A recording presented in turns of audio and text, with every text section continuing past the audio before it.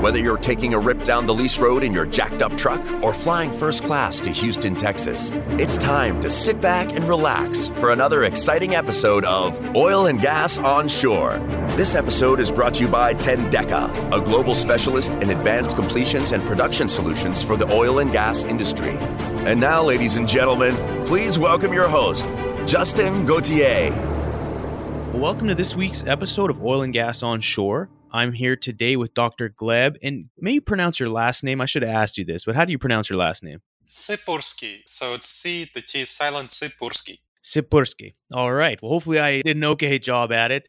And you are known as the disaster avoidance expert. Is that right? That is absolutely correct. I help folks avoid disasters. Very well, very well. Well, before we get going, I just want to take a quick break here. If you'd like to support the show, please subscribe and do me a huge favor to take a few minutes and leave a review on whatever platform you're listening to. Any feedback is welcome and appreciated, good or bad. Also, if you feel like you have a great story, idea for a show, or simply just have any questions, please hit me up on LinkedIn. So this will be a little bit of a different interview, but I felt like we could generate some great conversation and provide value for the listeners out there, something that they can relate to.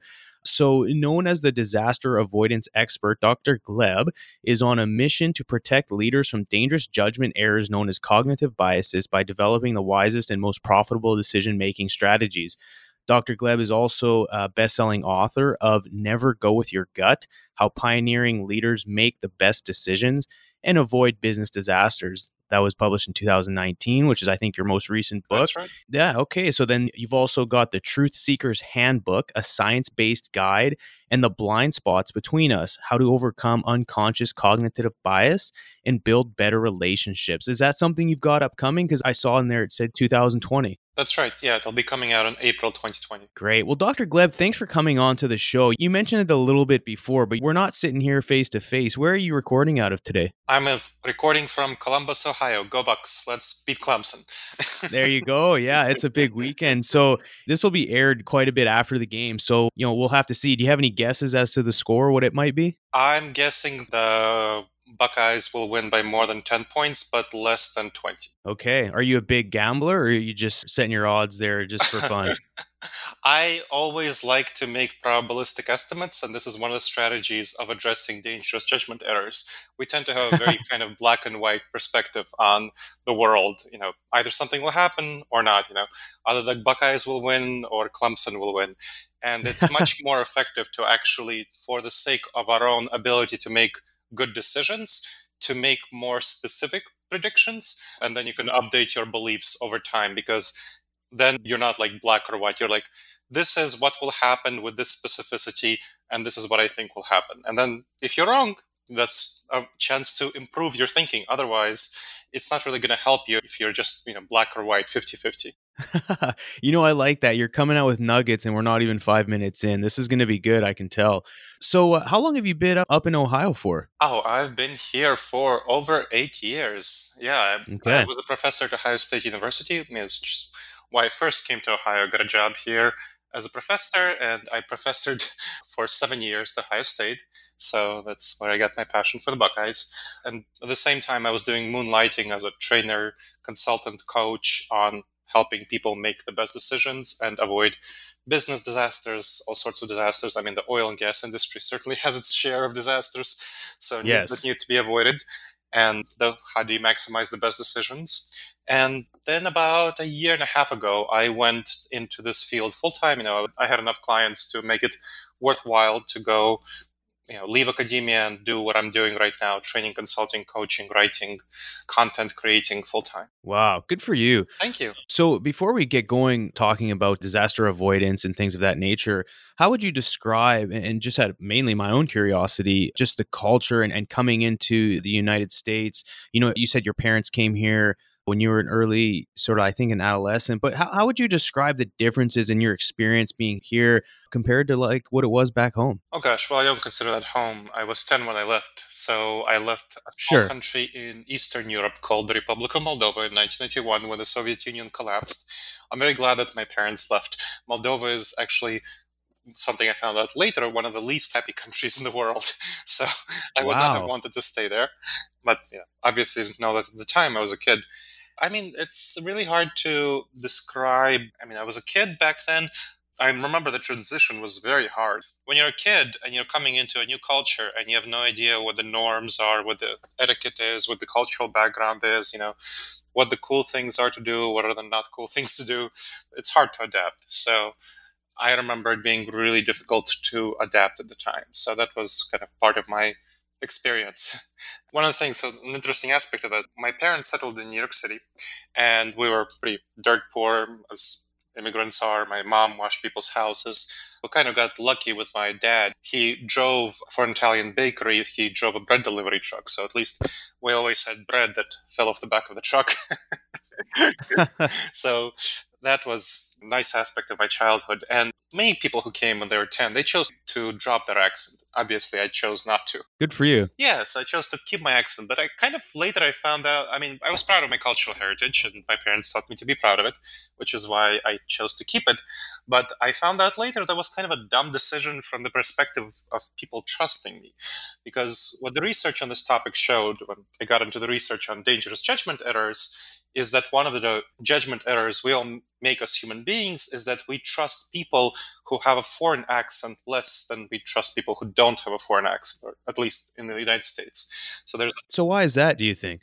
So that relates to the, kind of, I guess we're getting into the topic, the broader principle behind dangerous judgment errors. Why is it bad to go with our gut intuitions, which is the topic of my book, Never Go With Your Gut, How Pioneering Leaders Make the Best Decisions and Avoid Business Disasters. Well, our gut intuitions are actually, you might be surprised, that they're not adapted for the modern, complex, multicultural, global environment in which, everyone functions, especially in the job place, where we have to work with people who are very different from us. And that is not something that our gut intuitions are adapted for. They're adapted for the savanna environment. When we were hunters and foragers living in small tribes of 15 people to 150 people, trying to get bison and so on, catch those. And it was very important for us to be tribal, for us to really have a very strong sense that we like people who are with our gut, we're comfortable with, we like people, we trust people who are part of our tribe, and we are hostile toward people who are not part of our tribe. It was very important for the tribal environment because if your tribe didn't survive, you would die, and if you're kicked out of your tribe, you would die. So it was really, when you need to fight off opposing tribal members. So in that environment, it made a ton of sense to not trust people based on signs, intuitive signs that they're not part of your tribe. And of course, accent is a very, very important element of who is part of your tribe or not. Of course, looks are. So we have racism and ethnic discrimination coming from that as well. Things like, values, beliefs, and so on. If we see someone who has a quality that is important to us, whatever we consider important, and we don't like that quality, we will trust that person less than they deserve to be trusted. We will like them less than they deserve to be liked. And that's a cognitive bias, a dangerous judgment error called the Horns effect. The opposite goes for what's called the halo effect.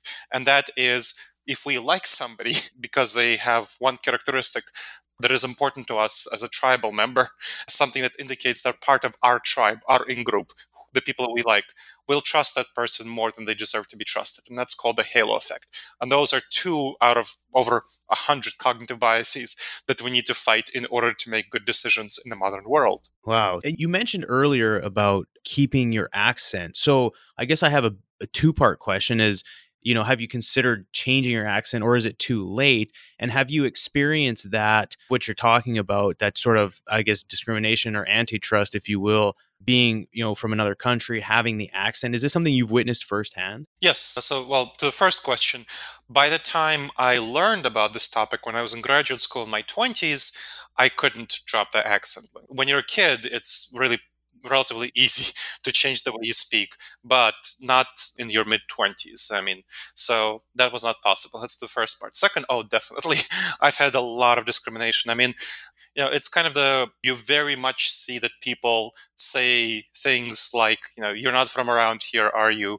And kind of, when they hear my accent, they're kind of shocked and look at me funny. And I grew up in New York City, so it wasn't as bad in New York, although I still got a little bit of that.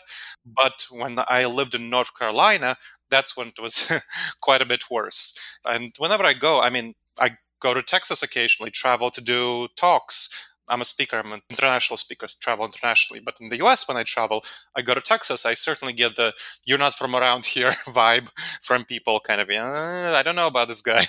And the same thing, so in the South, it happens pretty frequently. Less so on the coasts, because the coasts tend to be more multicultural.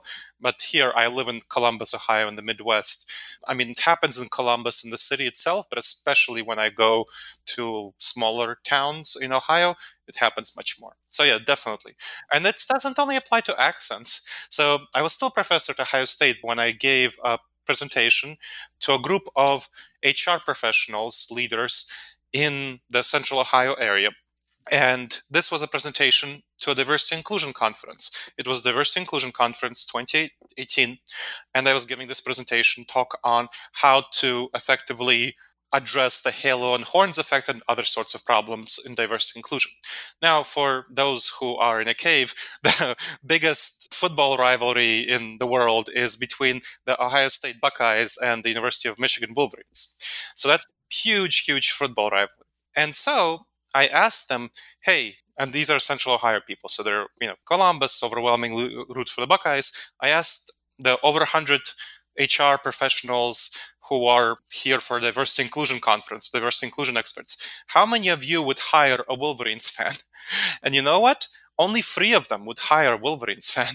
So 3 of them, only 3, and this is like not an accent. This is not anything. This is just kind of sports. This is tribalism. I mean, what does rooting for one team or another have to do with the quality of somebody who in the workplace? And I asked them that, and they're like, they still wouldn't hire somebody who's a Wolverines fan because of tribalism. They feel very uncomfortable with this person. So this is something that is fundamentally important for us. And of course, it causes bad decisions in all sorts of areas in business relationships. I mean, hiring, what people would choose to work with or not work with. I mean, it would cause people who are to hire here in Central Ohio, they're much more likely to hire somebody who is a Buckeye fan than somebody who is not a Buckeye fan, even if they're not Wolverines fan. And of course, then you get bad hires who you just hire because they're Buckeye fans and you like them, but they're not actually competent. And of course, you miss out on a bunch of people who are highly competent, but they're Michigan fans. And the same thing goes for all sorts of ways you choose to work with people or choose not to work with people. Right, right. Well, I mean, I can certainly identify, especially even here, with oil and gas, 2 big rivalries here in, in the Gulf, just off the Gulf Coast here. You have your Texas A&M, LSU, you've obviously got Alabama. And yeah, I mean, I don't see it per se. I mean, being Canadian, I kind of have the outside looking in view, but certainly I can see it with our industry. What you're speaking on happens a lot. And so, if you've never worked within, the oil and gas world. I did some. Okay. So yeah, it's something that we deal with on an everyday, and historically our industry has been dominated by males and, generally white males. It's historically that's been predominantly the people that are in our industry, but I'm excited and happy to see that changing. And so I guess my question would be, how do you overcome something like this? And I want to talk about your books and stuff like this, but I just think this is a neat topic. But how do you see that changing? Are we changing as a nation or even, as North Americans? I mean, what's the current status and what is it going to take to overcome this, do you think? Well, of course, this is described in much more depth in my book. How do you overcome these cognitive biases, including the halo and horns effect? But the crucial thing to realize is that unless we are aware, we can't overcome this. And let me give you another example. When we were primitives in a savage environment, I mean, the halo and horns effect, tribalism, they're primitive savage intuitions. They are the natural state of being. Now, when you think about babies and you see them eating with their hands, that's a natural state to eat. That's how our ancestors ate. That's kind of how we're inborn to eat. Reach with our hand into the baby food or, for the mammoth bone and eat the mammoth bone. We've learned to eat with our forks and knives. That is how we've learned. But that took a lot of effort. And we don't remember this effort because we were like small kids when we learned how to do this. But it took a lot of effort. And now we all eat with our forks and knives. That's because we learned how to do that, and our parents, kind of forced us to do that. I mean, except if you're eating pizza, and if you're eating pizza with a fork and knife, you're weird. So sorry about that. Yeah. But that's one example. I'll give you another example. So, for the non-millennials out there who actually know how to drive and aren't taking Uber and Lyft everywhere, you might remember that when you were learning how to drive, that might have been pretty difficult. I remember when I was learning how to drive, I mean, one of the hardest things that I had to learn how to do was look over my shoulder, kind of for that blind spot. Because it's a very not intuitive thing to do. You kind of look in the mirror and you switch. But I mean, I failed my first driving test because I wasn't looking over my shoulder when I switched lanes. That wasn't great. Now I've learned over time to do this very not intuitive behavior of looking over my shoulder when I switch lanes. But again, it's something I had to learn how to do. It's a hard thing to do. I mean, right now, we in the United States struggle with the obesity epidemic in general, right? That's because in the savanna environment, it was very important for us to eat as much sugar as possible. So our intuition is to eat as much sugar as possible. Many of the listeners can probably restrain themselves from, taking that third chocolate chip cookie.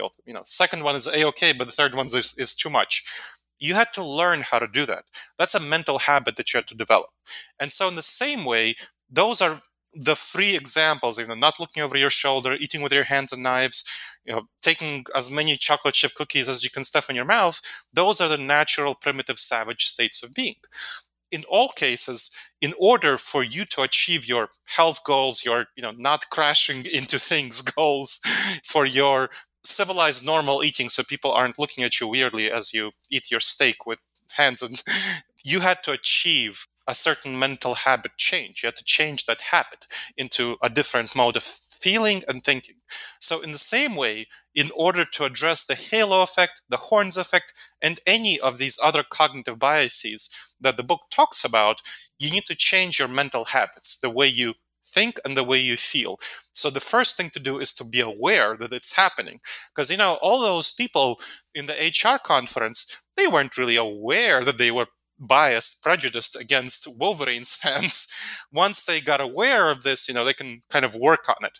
But first you need to have awareness of this and care about this problem. So awareness and concern, you need to understand how it's hurting you. So you need to understand how the halo effect and how the horns effect and all the other biases that we'll talk about, how they're hurting you, how they're damaging you. They're causing you pain. They're causing you to make screwed up decisions about your business relationships, about your business plans, about your personal relationships, about projects in your personal life, whatever you're doing. It's all applicable. It's all about decisions. And then once you're aware, you need to use the strategies that are described in the book. Never go with your gut, how pioneering leaders make the best decisions and avoid business disasters, to address these problems. And there are specific counterintuitive strategies. And they're absolutely counterintuitive because they go against your intuitions. Our gut intuition is to eat as much sugar as possible. And we have to learn how to avoid that. Our gut intuition is to sit on the couch and watch Netflix. And we have to learn that we need to put on our sweats and go to the gym for the sake of our health goals. So my work is on the cutting edge of the research and how do we actually deal with our mind to become mentally fit. We kind of know what we need to do to become physically fit, but we don't know what we need to do to become mentally fit, make the best decisions, and not screw up our lives, not have disasters in our business and our personal life. So what I'm talking about is how do you make these decisions? How do you make the best decisions? What are the strategies? What are the techniques you use to address this? And essentially to become civilized, like you eat with your fork and knife, and you don't take the third chocolate chip cookie, and you address the halo and horns effect, the tribalism. That's all about becoming civilized. Becoming civilized meaning learning how to live in the best manner in the modern, contemporary, disrupted world, which is very unlike the savanna environment. Sure. So how do we as civilization actually become more aware? Because to me, and that's for a lot of things in life, is being aware enough to be able to identify the issue or the cause and then being able to change that. But for what you speak of, I mean, how do we peel back the onion enough to actually become aware of this? Well, I gave the example of how I helped the HR professionals in the room become aware of, hey, I'm sure that they would definitely hire somebody who doesn't belong to their race or doesn't belong to their gender, their ethnicity, their politics, and so on. The categories that they're looking at, but they're not looking at sports fandom and then they're not thinking about it. So it defaults to the natural state. And You have to go from the natural state. So in order to address the natural state, you need to learn about all of these dangerous judgment errors. They didn't know about the halo and horns effect. They were just thinking about, hey, racism, sexism, ability, all of these protected categories. They didn't understand the broader principle behind it, the tribalism, because that's kind of on the cutting edge of the research, what I'm talking about right now. So you need to understand what are the broader principles, these cognitive biases. Now, you can look at the list of cognitive biases in Wikipedia. There are going to be over 100 of them. I don't always recommend Wikipedia, but in this case, I recommend it. It's a good source. There are good people working on the page who I know. And those will just describe the cognitive biases themselves, just so you understand what they are. Now, my book talks about the 30 most dangerous judgment errors, picks out the cognitive biases, the 30 most dangerous ones for business settings, for professional settings, how you work, and talks about how to address them. Chapter 7 of the book has an assessment on dangerous judgment errors in the workplace.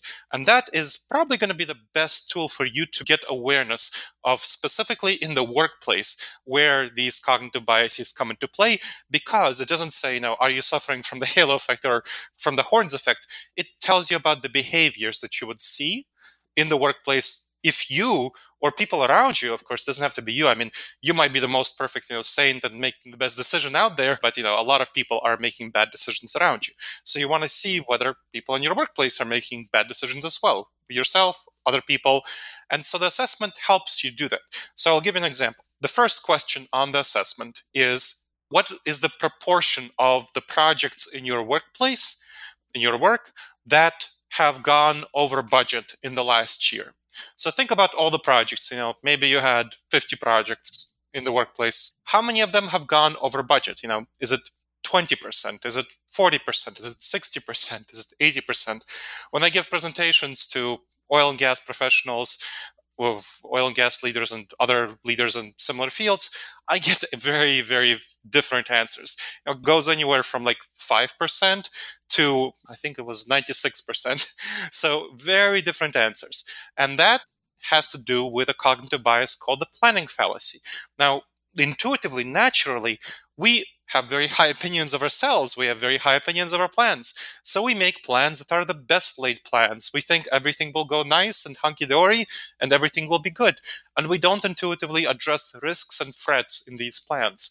So this is a pretty big one, a pretty big problem. I mean, BP fell into this issue very badly when you had the oil spill, because they were increasingly cutting safety regulation. There was decreasing investment into safety, and that was one of the biggest reasons for the oil spill. They were making plans, and they thought their plans would go well, and they weren't investing enough into safety to address safety problems. So that they fell into the planning fallacy, because that was a huge over budget issue with the disaster that happened. And that happens all the time on a smaller scale for oil and gas professionals and other sorts of professionals. So you want to see whether you're falling into the planning fallacy, whether your costs are higher than your budget regularly. And so that is an example of one of the cognitive biases that happens for us pretty frequently. And that is 1 out of 20 out of 30. So you have 29 others that you want to look at. Now, I have a free copy of the assessment if you can't afford to buy the book on disasteravoidanceexperts.com/subscribe. Again, disasteravoidanceexperts.com/subscribe. And you can get a free copy of the assessment on dangerous judgment errors in the workplace right there, so that you can assess yourself what's going on there. So that is the best way to get awareness. You want to see what are the behaviors that you and others in your workplace are engaging in that would indicate that, hey, cognitive biases are present and screwing some stuff up. And then, of course, once you have that awareness, you can start to work on them. The assessment talks about how to do that, but my book talks about that in much more detail. Okay, so you take the assessment and then does it rate you, or what's the deliverables on that? Yeah, exactly. Yep. So it rates you, it gives you percentages, and hey, here's the problems. So it gives you an overall rating of how vulnerable your workplace is to these dangerous judgment errors, what's going on, and it gives you the specific rating. So you can look at the specific questions and look at, hey, this is the problem that is the biggest one for us. And then you can choose which problems to work on based on the overall rating and the specific ratings for each question. So yes. That's the assessment. Very interesting. Well, we'll make sure we put the link in the show notes. That way it's easily accessible for all the listeners. So is this topic something you've always been interested in? I'm curious to hear, like, why have you taken such a, leap into this world to try and figure this out, or essentially to help others? I mean, where does this drive come from? Well, it comes from my childhood, actually. So I mentioned my parents made a definitely a good decision to move to the United States, and I'm very glad for that. But they also made a bunch of dumb decisions, which I'm not glad for. When I was a kid, I saw them fighting over the little stupid things, financially, not financially. I mean, my mom liked fancy clothing, liked feeling that she had nice, things. So, I mean, my mom and my dad fought like over sweaters. She wanted to get this $50 sweater, and my dad was like, no, sweaters should never cost over $20. Stuff like this. There was a lot of dumb fighting. And even as a kid, I saw that it was stupid for them to fight over this. They wasted much more energy, time, labor, emotional labor fighting over the cost of a sweater than it would be to actually get the sweater. So that was kind of one thing. I mean, but the worst incident was when my dad was a real estate agent, and he worked based on commissions. And there was this one time when he made a lot of money and he hid it from my mom because his salary is variable. He could do that. He pretended it was a bad period. And he invested it into an apartment that he bought on the side, leased out. Now, several years later, when my mom found out, that was a huge scandal. Big blowout fight, really terrible, which I witnessed. And they separated for a while, lived apart. Eventually, they reconciled, but she could never really trust him again. So as a kid, that really shaped me. And, it helped me see that adults made really, really bad decisions, especially around finances, that have a traumatic impact on kids around them, on other people around them. And of course, they had an impact on their friends and their social network. Now, when I was growing up, so I mentioned I was born in 81, came to the United States in 91, and then I saw .com boom happening in the late 1990s. For those who remember the Prince song, party like it's 1999, the tech leaders were partying like it's 1999 when I was 18. And then, they were on the front pages of the Wall Street Journal for all the right reasons. Billions and billions of dollars poured into these Webvan, Pets.com, Boo.com, and so on. Then a couple of years later, when I was 21, 2002, they all went bust. That was the .com boom and bust. And that was pretty terrible for, these tech leaders. And it was pretty terrible for people who invested their life savings into these companies thinking that they're going up, and they, all busted. So seeing that, I saw that the big business leaders, they were on the front pages of the Wall Street Journal for the right reasons, and then on the front pages for all the wrong reasons. Even worse was what happened with Enron, WorldCom, Tyco, when they hid their losses from the .com bust using fraudulent accounting methods. The leaders of those companies made horrible decisions. They knew that this fraudulent accounting would be uncovered sooner or later, but nevertheless, they persisted and they chose to use this fraudulent accounting. It staved off by a couple of years the actual revelations. But once it was revealed, those leaders were in the front pages of the Wall Street walking in shackles to the police court. They're doing the perp walk. So it was horrible decision making. Seeing that, my values from when I was a kid were always utilitarian, meaning wanting to do the most good for the most number. I saw that, this is something that I can help with because I was always interested in it. I was studying decision making from when my parents were making bad decisions. And I'm like, well, business leaders at the very top are making horrible decisions. So this is something I should study and understand and help out society with. And so I studied decision making. I became a consultant, coach, trainer, on decision making, author, and I've been doing that for the last 20 years or so. At the same time, I went into academia, and so I got a PhD in the history of behavioral science, studying how people make decisions in various contemporary and historical contexts. So that's kind of my background. I'm cognitive neuroscientist and behavioral economist, looking at how our brains make decisions, specifically in economic context and how we behave there. So that's kind of my background, and that's what led me to write the book Never Go With Your Gut, How Pioneering Leaders Make the Best Decisions to Avoid Business Disasters, because that's where I summarized all of my experience doing consulting, coaching, training for leaders in all sorts of fields, including oil and gas, and the cutting edge research on how can we actually become civilized in our decision making as opposed to doing the primitive thing, going with our gut and screwing up our businesses and careers. Right. Well, so how would you describe, a lot of folks in higher up positions, in corporations and things of that nature a lot of the decisions they make, they know that they might not be making the right decisions, but it's driven by ego, the bottom line, profits. So, they may not necessarily be going with their gut, but there's ulterior, drives for them to make these decisions. I mean, how do you tackle that? So what happens with people who are making bad decisions in the top leadership are that they are being driven by their gut overwhelmingly. Bad decisions overwhelmingly come from our gut reaction. So let's go with Enron, WorldCom, and Tyco. What happened there? When we research why these leaders chose to make these bad decisions, it was an aspect of our savannah upbringing. So I mentioned the tribalism, and tribalism has two components. One of the components of tribalism is the desire to support people who are part of our tribe and to fight against people who are not. That's one aspect of tribalism. There are two aspects. The other very important aspect of tribalism is our desire to get to the top of the tribal hierarchy, this social status seeking. In the tribal environment, it was incredibly important to get to the top of the tribal hierarchy because that's where you get the resources and that's where you spread your genes. So you survive, thrive, and reproduce. And so we are the descendants, overwhelmingly, of people who climbed to the top of the tribal hierarchy and spread their genes and survived and so on. And so in the current environment, there are a bunch of people who are very much driven by the desire to go to the top of the social hierarchy and stay there. And once you're at the top, it's very hard to admit failure so that you come down. So these leaders, Bernie Ebbers and others, Enron, WorldCom, and Tyco, what they did is that they were just unable, now that we know their motivations a little bit, they were unable to acknowledge and to come down in a rational, reasonable manner from the top of the tribal hierarchy. They basically weren't willing to admit that they lost, that they failed, that they're losers, that they're failures. I mean, when I talk to business leaders, it's one of the biggest fears that business leaders have, managers have, of being seen as losers, as failures by their peers. It's not about money. I mean, with leaders of Enron, WorldCom, and Tyco, I mean, one more year of bonuses, it wouldn't have make a difference, especially considering the consequences of doing the perp walk. No, it was simply horrible, horrible decision making because of the tribal intuition. And that happens very often. I mean, look what happened. I mean, the CEO of Boeing was fired today.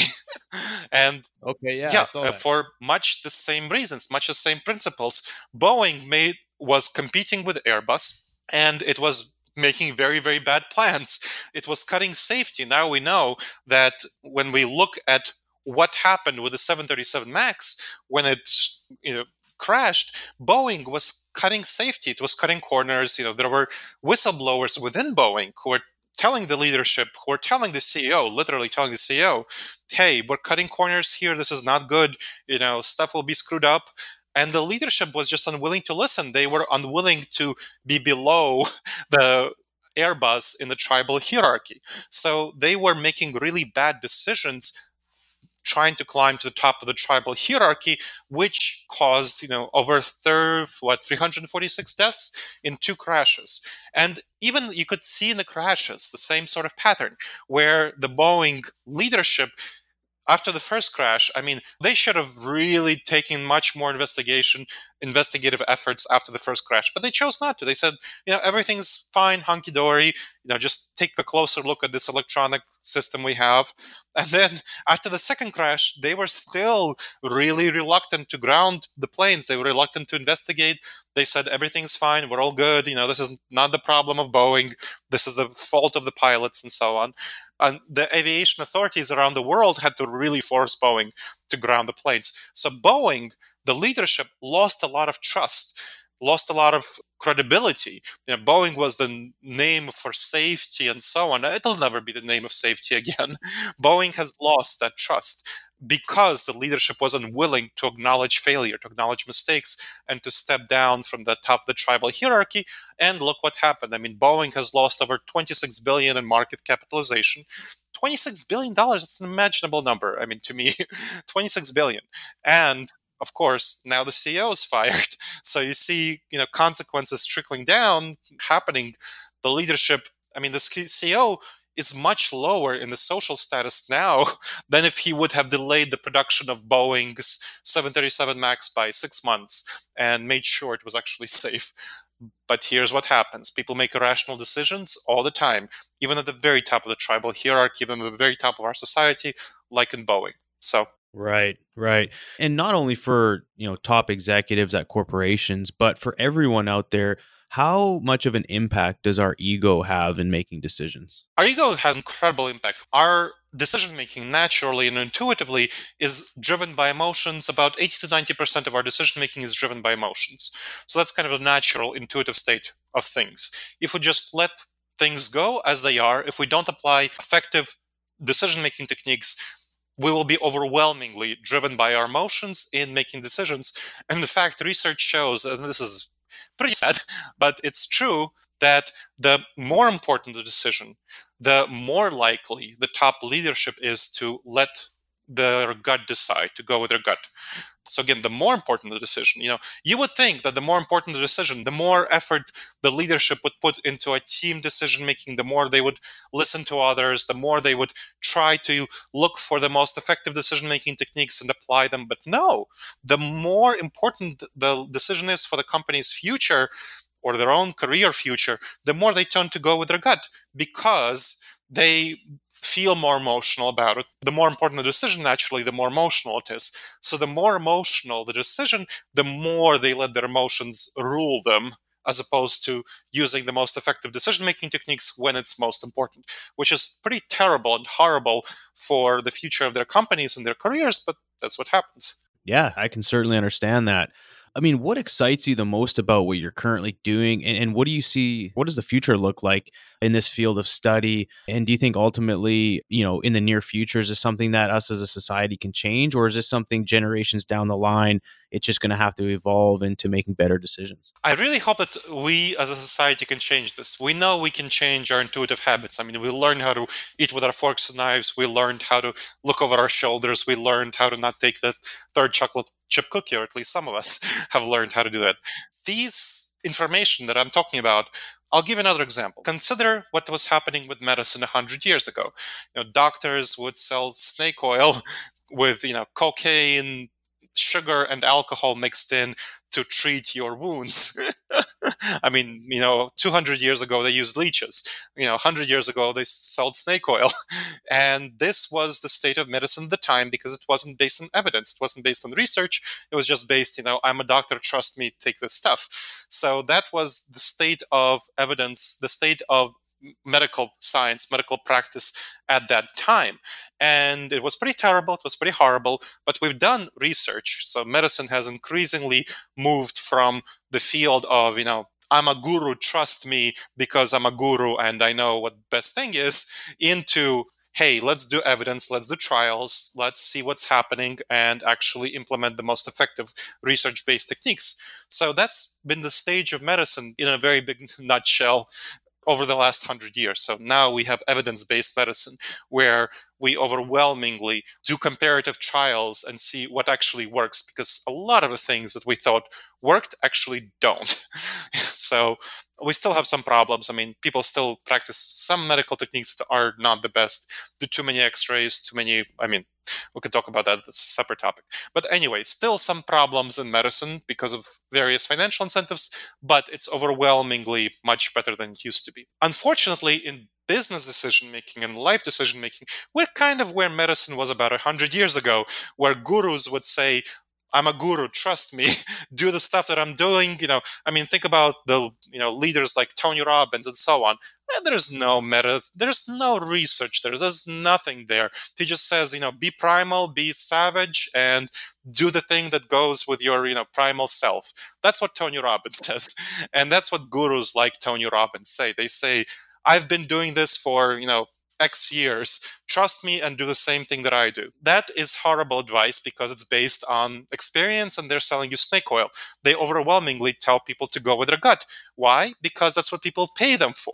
People pay them to hear the comfortable things. People pay doctors to get snake oil because it had cocaine, alcohol, and sugar. It was very tasty and made them feel high.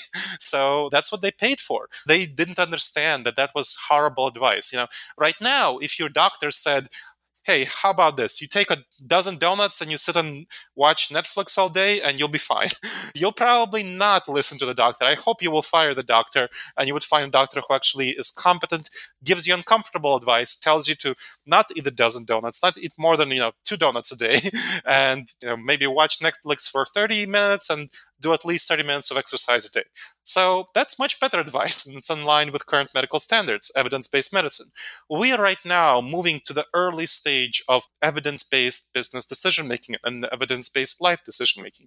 I mean, my next book in April 2020 will be talking about relationships and be making the best decisions in professional and personal relationships. So it's applicable to all areas of life. Right now, the evidence-based decision-making field is only starting to be popularized. Now, we know the techniques that work. They're hidden in dense journal articles that you can pay and get $30 per article if you want to pay that, and then read it. It's going to be very dense. I don't think you'll get much beyond the abstract, most of you. So that's what I read. That's what's in the citations of the book, Never Go With Your Gut. And you can find over 100 articles and so on are going to be in the citations for the book. And I read them so you don't have to. And I'm popularizing them. So I'm in the stage where a number of doctors were in the 1910s and 20s who were popularizing what is effective medicine and trying to fight against the snake oil salespeople who unfortunately had the large market share and had the popular following. So I'm hoping that my work and other people's work, I mean, really, mine is the first book to talk about the decision making. There are other people who write blogs and so on. David McRaney is a good one. You're Not So Smart podcast, so that's another one. Dan and Chip Heath do some other good work on this. So my work is trying to popularize the research, bring it to a broad audience, and actually make a difference in changing people's behavior to make the best decisions and not screw up their lives, not screw up their business, not screw up their careers. So I'm hopeful, using this parallel of medicine, because right now our medicine is much better than it was 100 years ago, but who knows?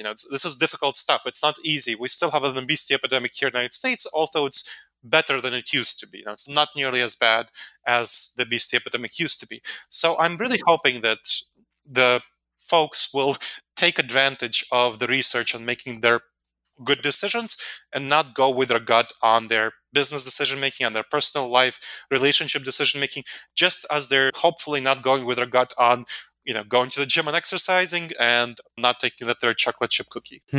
Well, that leads me into another question. I don't know how you'll answer this one, or even if it's something to wrap our head around, but when it comes to decision making, do you ever think that in the future, whether it's in our lifetime or perhaps the next, we've got all this, natural language processing, we've got Alexa, we've got all this stuff gathering data about ourselves. I mean, you look at target marketing, you say the word car, and the next thing you know on Instagram or on something, it's showing you something that you talked about or you clicked on. But because we're going to have devices that are connected to us 24/7, do you think eventually we'll be able to say, hey, Alexa, should I invest in blah, blah, blah? Or, hey, Alexa, do you think I should take this lady on a date? Or do you think there will ever become where AI somehow allows us to make or help make our decisions for us and take the human element out of it? I think it will be very bad to take the human element out of it. And let me describe why. Decisions are valuable only in the sense that they help us accomplish our goals and our values.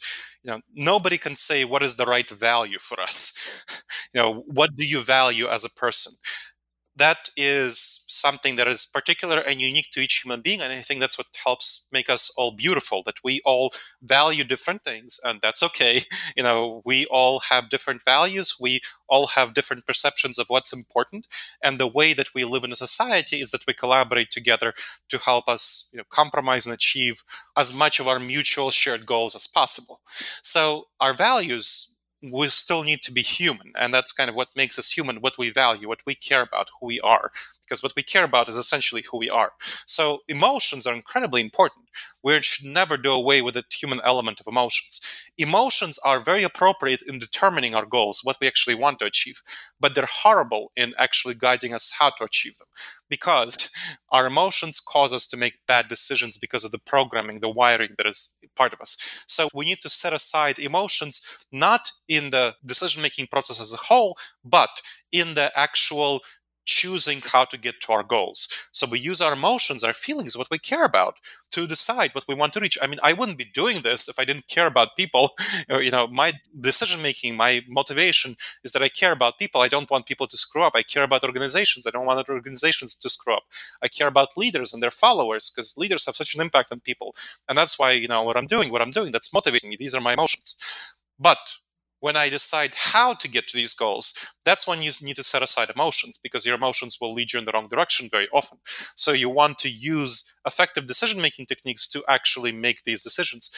And there definitely can be and are decision-making aids, and I describe them in the book, Never Go With Your Gut. The kind of decision-making aids, there's a 5-question technique that you can use to make effective, quick decisions in everyday life that will help you avoid screwing up. There's an 8-step process for making more important major decisions where you want to maximize the outcome. And it's not only not screwing up, but also making sure to get the best decision possible for your long-term goals. These things, they're not going to be hard to automate. You can make them part, if you have in the future, like you're saying, imagining brain chip implanted, and you say, Alexa, make sure that, every time I write an email to my boss, I ask these 5 questions that Dr. Gleb Tsipursky created to avoid decision disasters. It's not going to be a hard thing to use that sort of a reminder. Right now, I have my clients actually place those 5 questions in front of them and have them ask these questions on a little decision aid that they keep in front of their computer. So it's not a hard thing to integrate these, but it has to be you who is making the decision, because only you know what goals you're trying to achieve in writing the email to your boss, or to a loved one, or something like that, like serious emails or a meeting that you want to have. You want to think about that, or when you're launching a project, when you're whatever you're doing, you want to achieve your goals. So the goals. You can all use these technological decision aids to help you make the decision in the best possible manner. So that's the right role for these decision-making techniques, to make sure that you can achieve your emotionally felt and true goals using the most effective means of doing so. Interesting. That's definitely something to consider. And I mean, the way technology is going, you just never know. But I like your idea of, having that little checklist or the reminders, having that readily available certainly can help people, at least, right now. So one question I have before we close out here, we're coming up on an hour, so I want to respect your time. Is there something about you that not many people know about, or any sort of hobbies or anything that kind of help you disconnect from the day-to-day research and book writing and all the other stuff that you're doing? Yeah, well, one of the really important things for me is, I mentioned walking. I walk nearly every day with my wife for 30 minutes to 40 minutes, 45 minutes. And that's a time when she and I have to catch up, have actual conversations in the busy day-to-day life, So that's a really nice time for her and I to catch up. And it would be pretty bad if I was unable to connect with her in that way daily. And it combines a lot of good things. The research shows that walking outside helps address bad moods, depressions, anxieties. It helps improve fitness, health, obviously. And then for me and her, in an additional benefit, it helps make sure that we stay connected in our marriage. So my next book, The Blind Spots Between Us, which is coming out in April 2020, talks about the growing disconnection between people that leads to divorces. I mean, we have a huge divorce rate in our country of 40% or so, 40 to 50%. And that's terrible. I mean, what kind of decision is that when we make a decision to get married and knowing that so many people get divorced?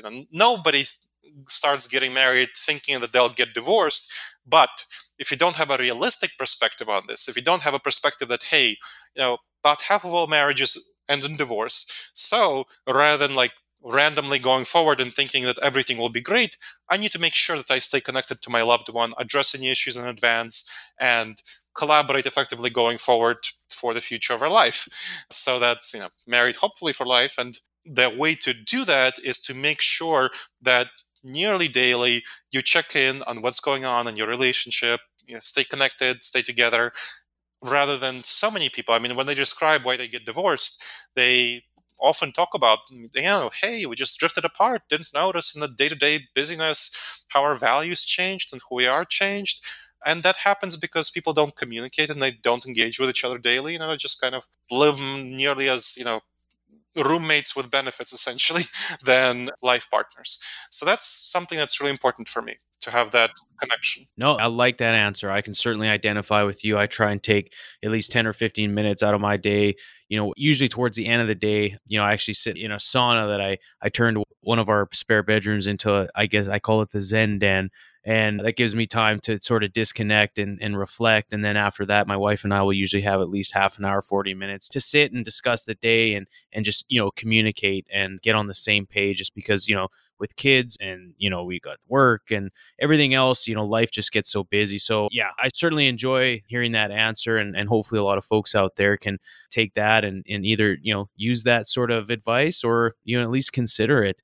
But before we close out here, I want to take a few moments to tell everyone about our upcoming events for OGGN. Hey everybody, Alex here with the events on deck for the next month. We have some exciting things coming up, 2 happy hours, one in Pittsburgh and one in Denver. So the first one will be happening on March 22nd at Bubba's Gourmet Burgers and Beer. This event will be from 4 to 7 and will feature a live recording of Oil and Gas This Week with Jake Corley and Mark LaCour. So be sure to check that out. You can sign up via our social medias. We have an Eventbrite sign up and should be good to go from there. The next event will be a happy hour in Denver at Liberty Oilfield Services on April 2nd. Once again, check our social medias for the Eventbrite sign up and sign up there. As some of our social media followers may know, we are headed to Aberdeen, Scotland the first week of March, in a couple days actually, for DokaruCon, creating high-impact sales in energy. Dokaru is excited to launch its very first sales development conference, and OGGN's Mark and Patrick will be hosting a panel and recording a live podcast, so we're really excited to be joining that. The Leaders in Industry Luncheon is on March 11th at the Petroleum Club of Houston. Port of the Future is happening on March 10th and 11th in Houston. Your registration to the Port of the Future conference also allows you access to exclusive events, including TSA Security and Terrorism, Research Showcase, and many more. So be sure to view the agenda and see what they are offering. The Houston Energy Breakfast will be on March 20th at the Norris Conference Center in Houston. The API Energy Houston 3-Gun chapter will be on March 20th.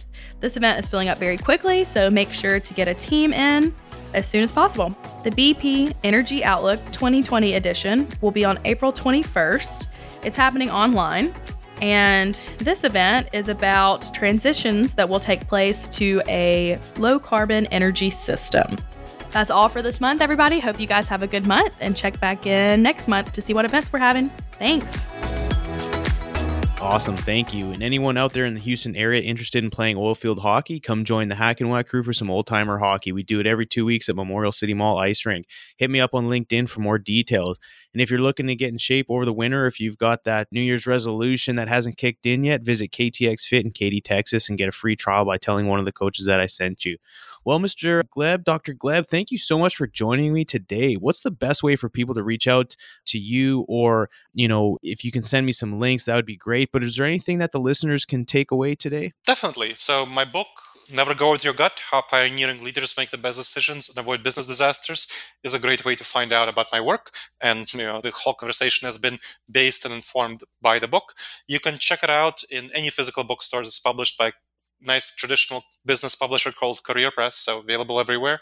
And you can check it out, of course, online everywhere, whether Amazon, Barnes & Noble, so on. Now, you can check out my resources on disasteravoidanceexperts.com. Again, disasteravoidanceexperts.com. There's blogs, email list, there's videos, podcasts, career coaching, speaking, training services. And you can get the assessment on dangerous judgment errors in the workplace, free copy of it, on disasteravoidanceexperts.com/subscribe. Again, disasteravoidanceexperts.com/subscribe. And I'm available quite frankly and freely on LinkedIn. I'm very active there, so connect with me there. Dr. Gleb, Gleb, Tsipursky, Tsipursky. Sounds great. Well, I really enjoyed our conversation today. Hopefully the listeners did too. And this might be one that I'll, listen to on repeat because I think there was a lot of valuable information on there. So, myself, and I'm sure the listeners certainly appreciate your hard work, and hopefully you're making a difference and continue to do so. So with that being said, always remember, when the density's up and the gas is down, open the choke. Let's go to town. Thanks, Dr. Gleb. Thank you so much, Justin. It was a pleasure. Tune in next week for another captivating episode of Tendeka's Oil and Gas Onshore Podcast, a production of the Oil and Gas Global Network. Learn more at oilandgasglobalnetwork.com.